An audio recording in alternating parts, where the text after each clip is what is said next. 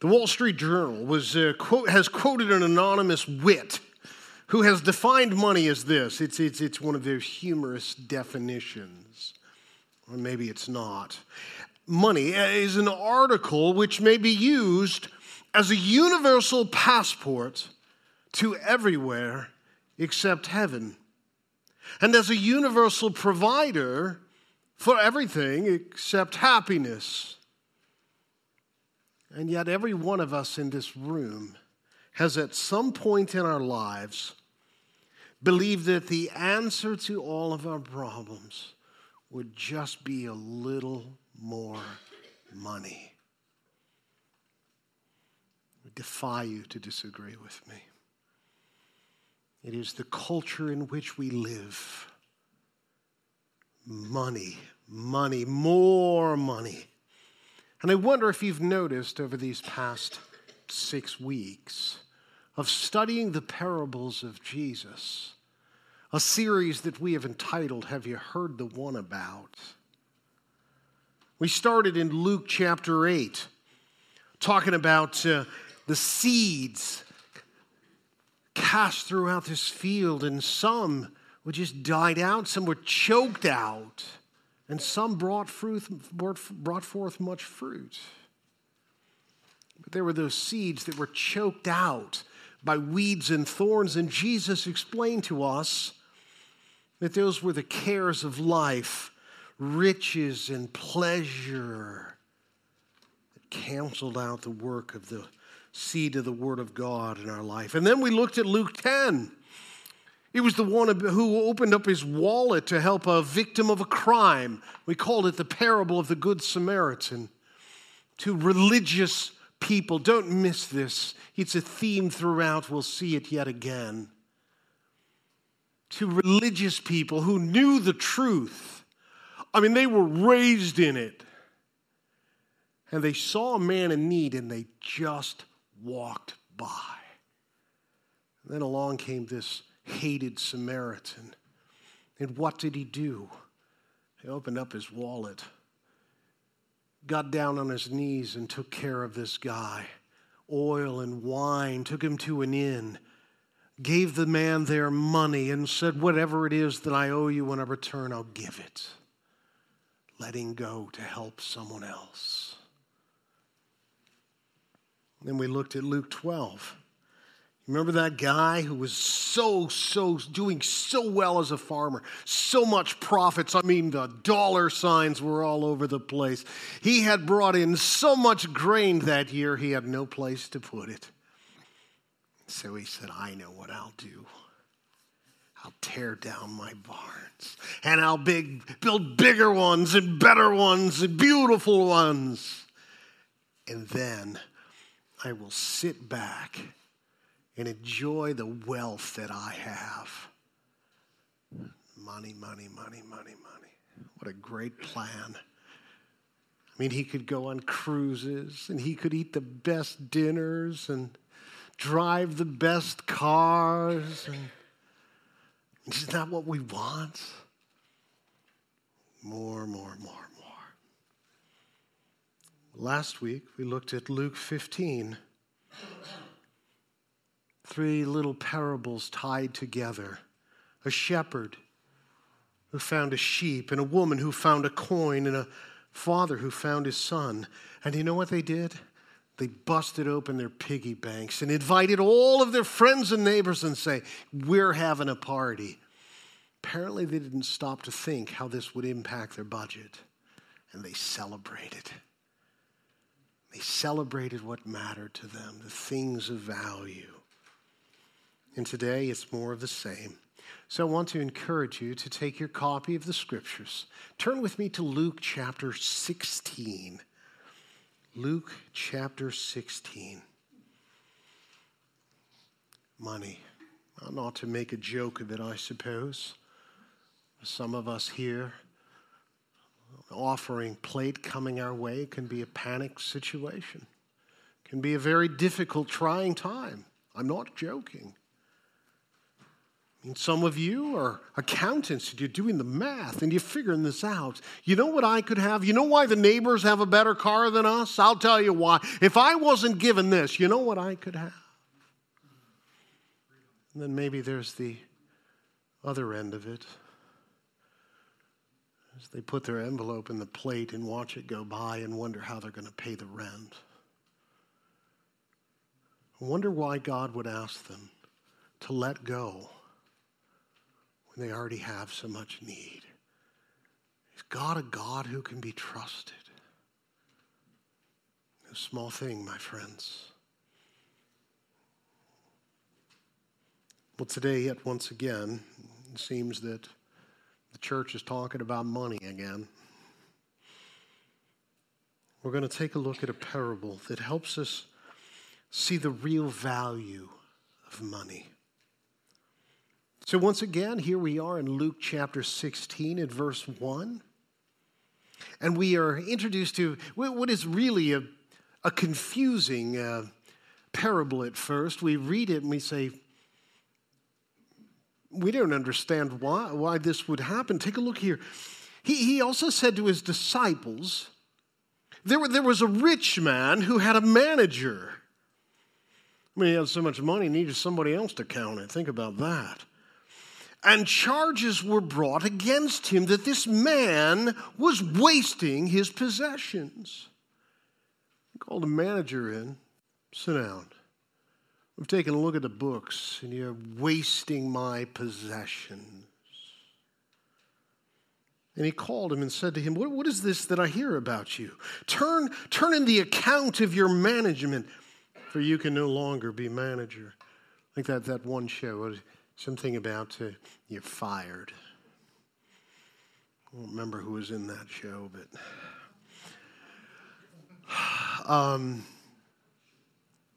and this seems like, well, this stuff happens.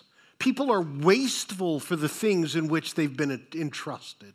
I mean, not you, but other people, the other people out there. Given a stewardship to be faithful with that which belongs to someone else. But it doesn't end there. In light of this man sitting on a seat just knowing that he has lost his job. I mean, what is his wife going to say? Or what is he going to do? How is he going to put food on the table?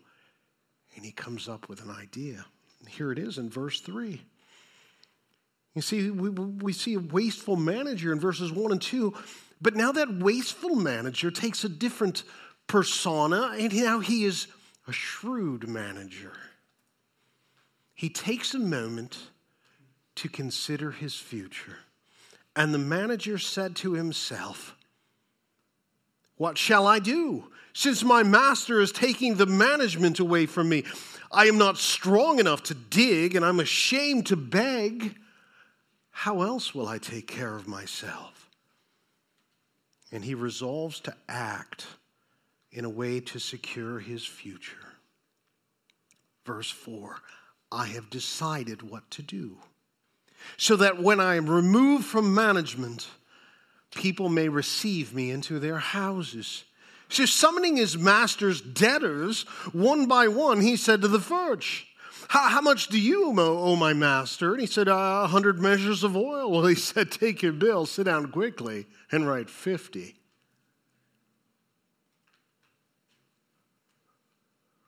Well, no wonder he got fired.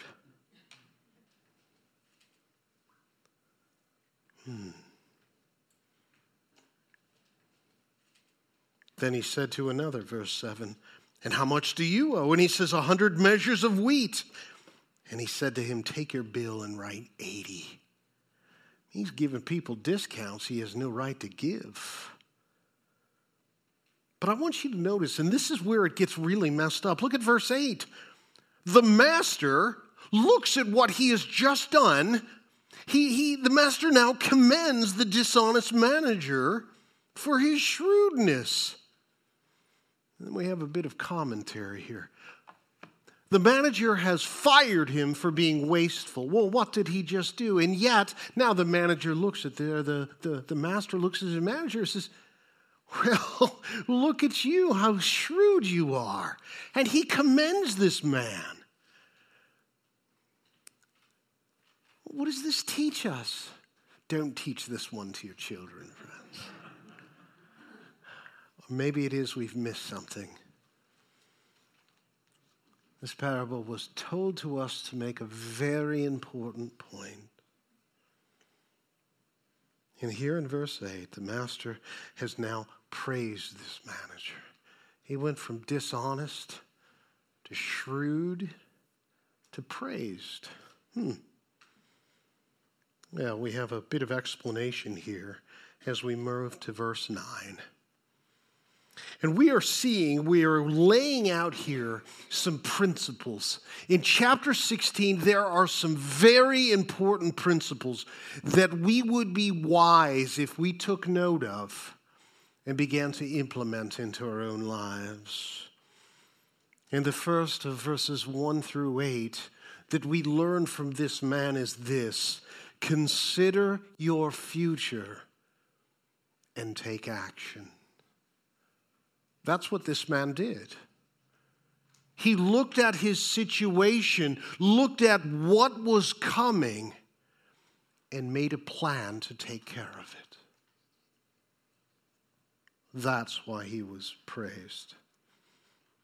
Notice here, and I tell you, this is Jesus speaking here. Make friends for yourselves by means of unrighteous wealth, so that when it fails, they may receive you into an eternal dwelling. Again, a very enigmatic statement. What does this mean? Jesus is saying that money you have here, that unrighteous wealth, there's nothing inherently good about money. Having a great deal of it is a dangerous thing. It draws our hearts away from God. Perhaps why it is that Jesus calls it unrighteousness. Remember, it is the love of money. Finish it. Yeah. We love money. We honor it. We work hard for it. We dream about it. I remember as a kid, I had a paper route. Anybody you had a paper route? Those Sunday papers are like 7 inches thick, you know? And you had 87 of them, you know, and they're one on one side, one bag on the other, and they're pinching into my carotid arteries here, and I'm trying to stay conscious as I can work through the neighborhood, and I counted every nickel I got out of that place, every tip, and I would grumble if it was anything less than $3 tip, I'll tell you. It was always less than a $3 tip. It was a miserable thing, but what we will do for money. Well, as we move on to principle number 2 here, it begins in verse 9. Make friends for yourselves by means of unrighteous wealth, so that when it fails, they may receive you into eternal dwellings. What Jesus is saying here is this. The thing that none of these other characters in these previous parables understood is that they thought that the tools that they had in their possession were for their own pleasure. I shall build these big barns, and I'll build a really, really nice deck, and I'll have the sun coming in a big bed, and I'll have this really big screen TV, and I'll shift into lazy and that lazy boy, and I will just float my life away.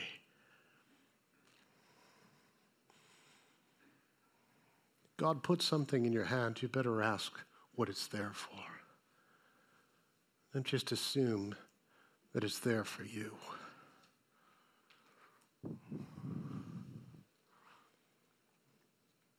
So invest your resources in that which will last. Invest your money. Invest your time. Invest your resources in that which pays off for eternity. Make friends for yourselves by means of earned right. I would perhaps rephrase it this way. Friends, you, in light of the fact that one day you will die, they will put a note in the paper, and people will look and say, oh my, look at this. And they will get all dressed up and yell at the kids to get in the car and go to your funeral, and everyone will be sad, and then they're going to put you in a hole or an oven. You're going to stand before God. Well, we're not talking about the great white throne judgment of all sinners. We're talking about standing before Jesus. He says, well, let's see with all of the things that I have provided for you, your gifts and your talents, those opportunities, the people I place next to you in the restaurants, and they leaned over and they were, what did you do? Those friends, those neighbors, those co-workers, they were all opportunities. Show me what you got. Well, Jesus had the 60 screen-inch TV, and I got cable, and it had 7,000 channels. And I went through them like this. Click, click.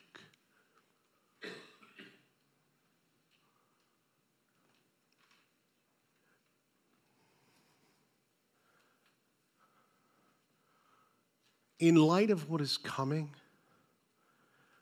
it would be wise to invest in that instead of just now. Because your TV's going to break, and then you're going to put it out in front of your house. Somebody's going to come along thinking, I have found the pot of gold. And all it needs is a $600 part.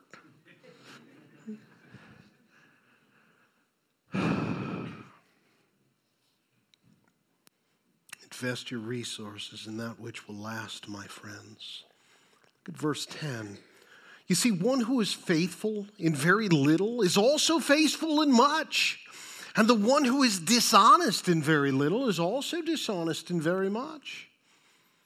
If then you have not been faithful in the unrighteous wealth, who will entrust you with the true riches?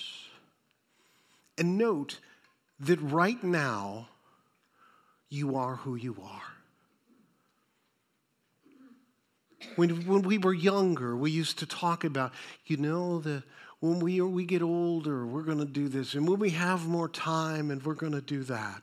And I tell you this, if you ain't doing it now, you ain't doing it then. It's one of the reasons we trained our kids about giving when you're early. And if you got $10 and it's $1, I only got 9, and I used to have 10. And what happens when those numbers multiply and it's not $1 anymore? And we're talking real money here. You can't let go of it when it's small. You will most certainly not let go of it when it gets big. Guess what? You don't have the money anymore. The money has you. You were the fly in the fly paper, and that fly is holding on to everything it's got and looking out to his front. Look what I got! You and I both know it's the paper that has the fly. Be faithful where you are in the small things, or you'll never have the opportunity to be faithful with the big. And remember this, my friends, in verse 12, that you have a stewardship from God. Verse 12, and if you have not been faithful in that which is another's, well, who will give you that which is your own?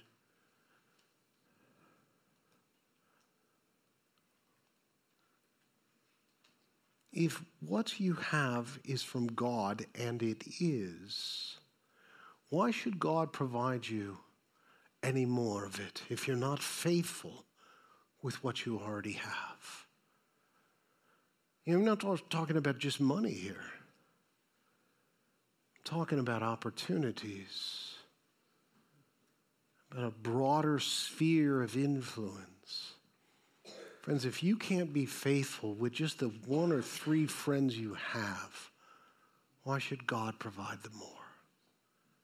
Faithfulness, my friend. Faithfulness. You have a stewardship from God. Just like this manager, the things were not his. They belonged to his master. And he was found to be unfaithful. Notice yet another warning, verse 13. If it distracts you from serving God, friends, you better stop it. Because no servant can serve 2 masters. For either he will hate the one and love the other, or he will be devoted to the one and despise the other. You cannot serve God and money. You cannot. Choose you this day whom you will serve. Who will it be? Who is your master? It was just a song just a few moments ago about submitting ourselves to him, trusting him. But where are we now? Principle number 1 was this: consider your future and take action. Principle number 2, invest your resources in that which will last. How do we invest them in relationships that are eternal? Well, maybe the next time you go out for lunch at work, bring someone that you can talk to about Jesus. You can invest in their lives. How about invest in work that is kingdom-oriented? Family Bible Church, missions organizations, people who are clear and active with the gospel. You will give an account one day, my friends. Invest it well.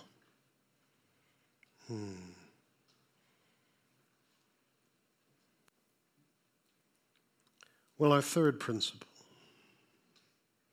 is this: you will face obstacles to success.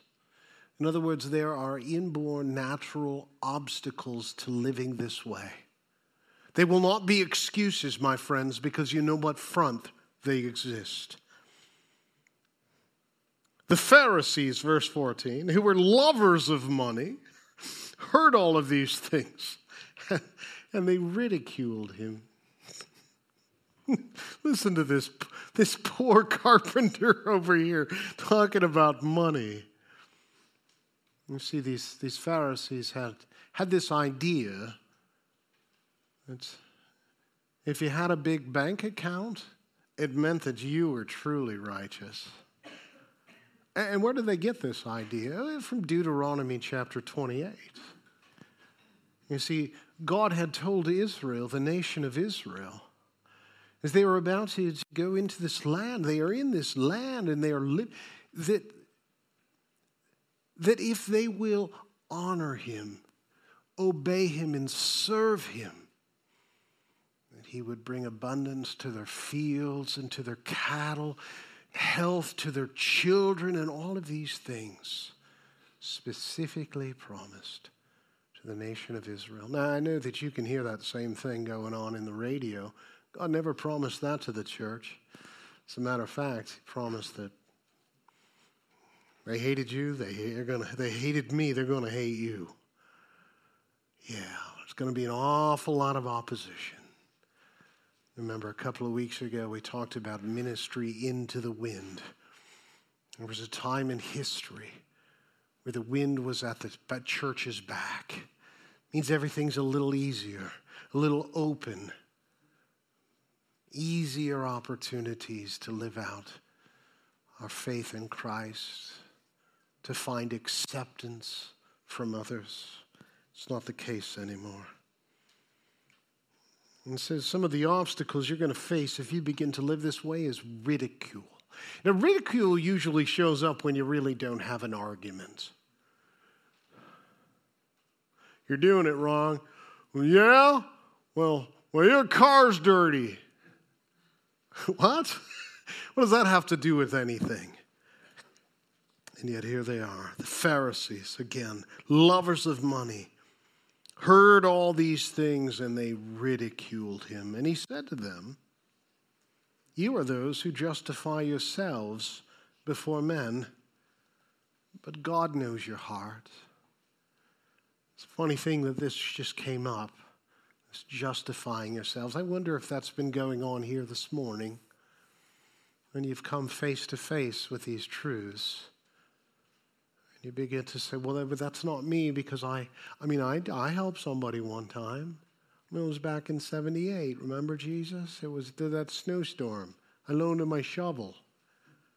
I'm a good person. But God knows your heart. For what is exalted among men is an abomination in the sight of God. They love the praise of men in the streets. Oh, look at that long, what a holy man he must be. Oh, they loved it. They lapped it up, my friends, the praise of men. You see, people, we judge people based on the outside, right? Oh, he drives a nice car. He must be a good person. Must be successful. Really? How's his marriage? How does he treat the waiter? My friends, you treat people who are serving you poorly, you're not a good person. You're not. Oh, but I am. It's just that. But God looks on the heart. What is exalted among men is an abomination in the sight of God. And look at verse 16. My friends, the love of things of this world will ruin you. If you love the things of this world, you are an abomination to God. What is exalted among men, celebrated, it's an abomination in the sight of God. And note this, not hearing will endanger you. I'm not talking about your ability to hear sound. Jesus began this whole series of parables with this quest. He who has ears, let him hear. Hearing is not just about sound, my friends. It is hearing the truth and then acting on it. But not hearing will endanger you. Jesus, in verse 16, says, "The law and the prophets were until John, and since then the good news of the kingdom of God is preached, and everyone forces his way into it. But it is easier for heaven and earth to pass away than for one dot of the law to become void." Now remember, he's addressing these Pharisees who are ridiculing him.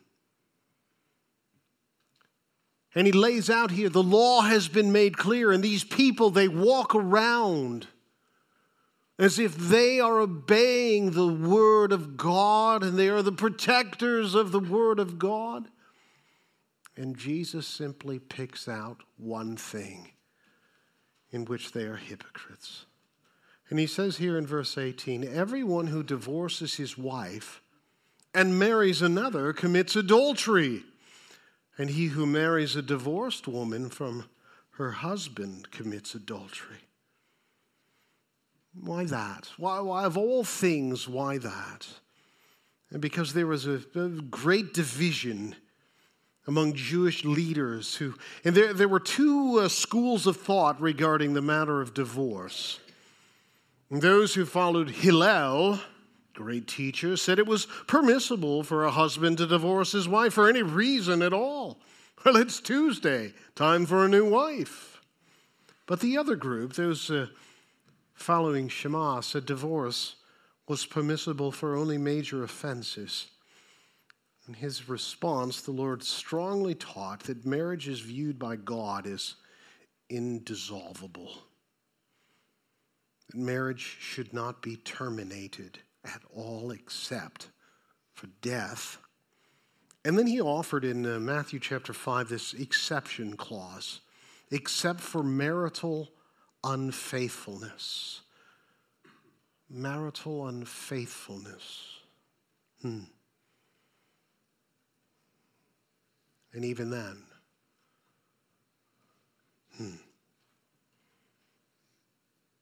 So he poked them right between the eyes. You protectors of the word of God who snicker at me and ridicule. What about you? The word of God is clear in this matter.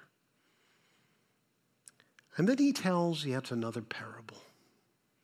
Here in verse 19. Which provides for us the last principle of this text, which is this: the consequence of success and failure in this matter are eternal. The consequences of success or failure in living for God are eternal. And he talks about this rich man in verse 19. There was a rich man who was clothed in purple. Now, purple being specified here indicates that there was a dye that was very expensive. And he was clothed in purple, and he had fine linen. And Jesus says, and he feasted sumptuously every day. He feasted sumptuously. Everybody say sumptuously. You don't even know what it means, and it sounds bad. It means he ate a lot, and he ate in front of everyone. He wanted everyone to see all of the morsels on his table. You already have an opinion about this man, don't you? In verse 20, we see at his gate was laid a poor man named Lazarus, and he was covered with sores.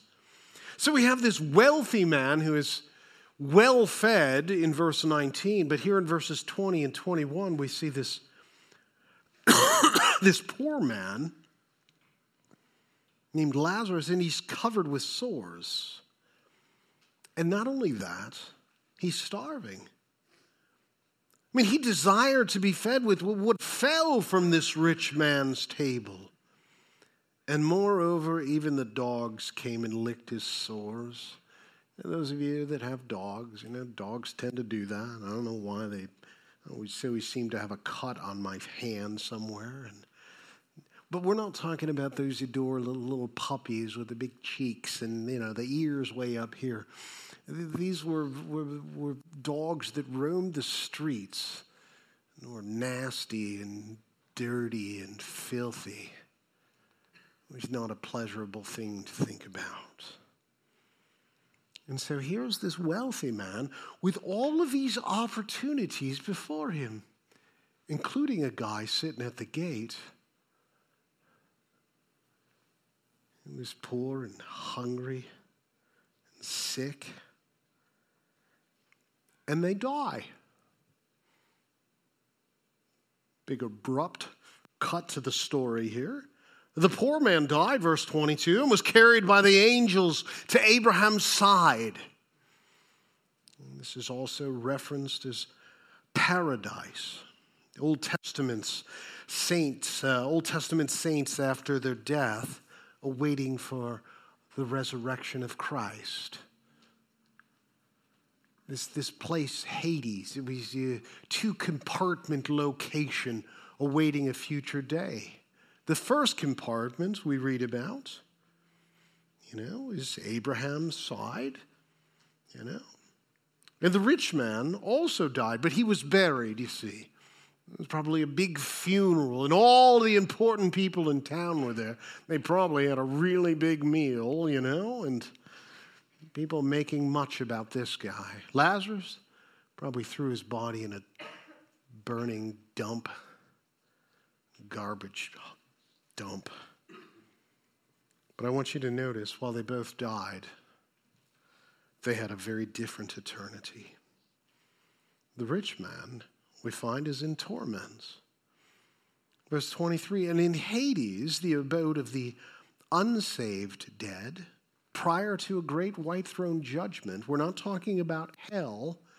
We're just talking about its waiting room. And being in torment, he lifted up his eyes and saw Abraham far off and Lazarus at his side. Why? Why is this guy in torment? You may recall that 1 John 3:17 tells us that if anyone has the world's goods and sees his brother in need, yet closes his heart against him, how does God's love abide in him? I mean, he has the world's goods. He has the resources. And what we're going to find out is he knew this guy's name. He knew Lazarus' name. How do we know that? Look at verse 24. The rich man here is now crying out for mercy, and there's some irony, by the way. This guy, who apparently didn't have an ounce of mercy in him, now wants some. And he called out, "Father Abraham, have mercy on me." And he had this idea, and send Lazarus to dip the end of his finger in some water to cool off my tongue, for I am in anguish in this flame. So we see that not much has changed for this guy, except he has gone from the lap of luxury to a great deal of agony. Contrasted here in verse 25, but Abraham said, "Child, remember that in your lifetime received your good things." Remember all those things you had. "And Lazarus in like manner bad things, but now he is comforted here, and you are in anguish. And beside all of this, between us and you is a great chasm that has been fixed, in order that those who would pass from here to you may not be able, and none may cross from there to us." And don't miss this, my friend. Do not miss this. And he said, "Then I beg you, Father, to send him to my father's house, for I have 5 brothers, so that he may warn them, lest they also come to this place of torment." Now there's a prayer and a great deal of agony that ought to take place perhaps in the church. I have 5 brothers. Send someone that they don't end up in this place. But Abraham said, "They have Moses and the prophets." He's talking about the Old Testament here. "Let them hear them." And he said, No, Father. But if someone goes to them from the dead, well, they will repent. If they are shown some great sign, some unusual thing from heaven. But he said to them, "If they do not hear Moses and the prophets, neither will be they convinced if someone rises from the dead."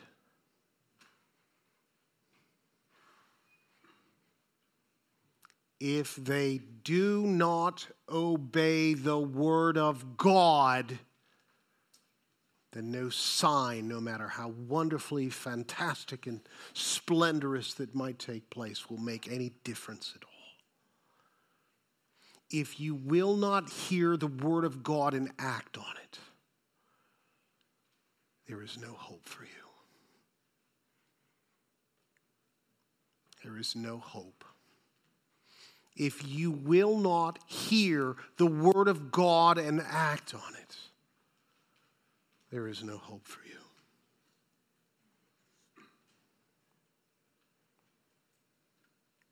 Consider your future and take action, my friends. Invest your resources in that which will last. And you will face obstacles, there is no doubt. But the consequences of your actions, my friend, are eternal. They are eternal.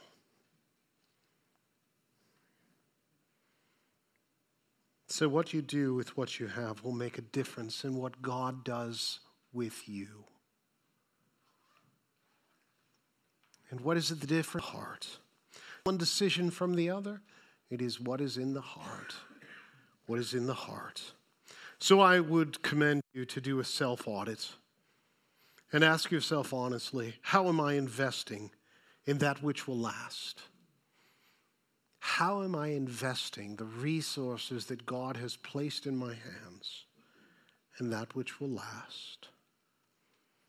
And secondly, I would commend you to train yourself to be one who hears God's words and does them. Hear God's word and do it. And see the things of this world as they truly are, tools and not treasures. If you have something in your hand, my friend, ask God what it is you ought to do with it. Do not just presume it's for your own luxury.